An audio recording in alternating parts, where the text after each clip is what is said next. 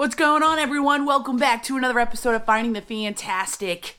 It's a podcast and a show about social emotional intelligence, right? It's about learning about our own emotions and our own sense of self so that socially we can go out and handle everything that's going on in this world, right?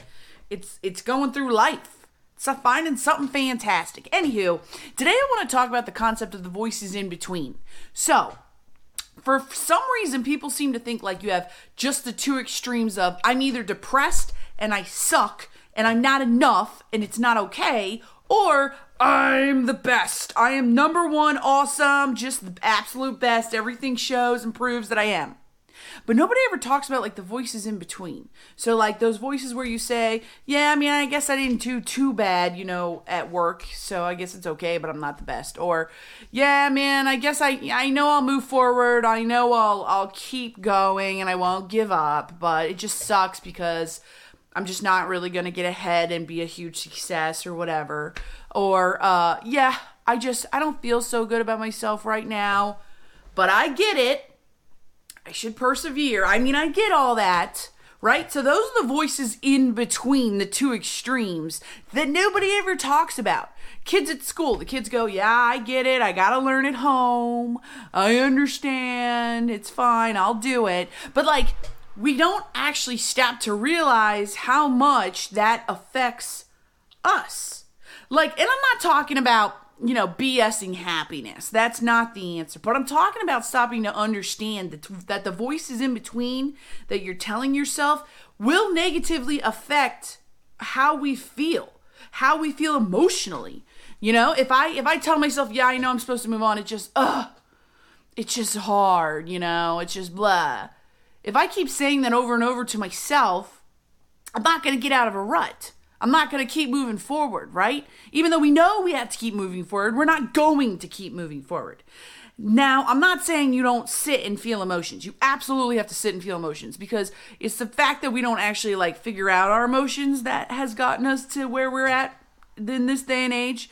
But once you're feeling it, okay, once you're in your feels, that's when you have to conquer the tiny voices, because I can't sit here and tell you you're going to be a number one hot sauce, you're not going to be getting the awards, all the money, all the things that the stereotype tells you to get, but I can tell you that you are the number one you, and you're going to be like, Colleen, that's BS stuff, I don't want to hear fake stuff. I'm not saying it's fake stuff, I'm saying the tiny voices of you saying you're not terrible but not great will affect you in your day-to-day. And if you could only sense how important you are, how valuable you are to the people you interact with day to day, including yourself, I think, in fact, I know you would start to eliminate those tiny voices. You matter. You're important. You are the only beautiful, unique, diverse you. And so if you let the tiny voices settle where, yeah, I'm not terrible, I'll persevere, but I'm not great either, that is only going to tear you down and bring you down, because you are negating how awesome you are and how valuable you are to the people you meet. It's important for you to feel confident in who you are. Yeah, you know what? You may not have the best business out there, but you are the best you. You are doing life.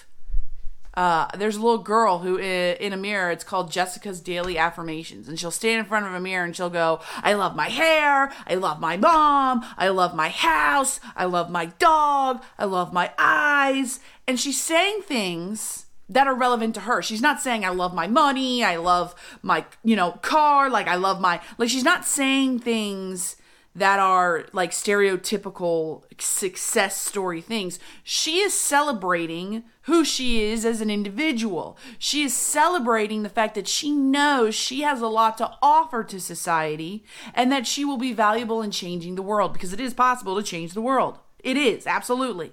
It's an uphill climb for sure. We got to climb, but it's possible. She celebrates her diverse and unique her.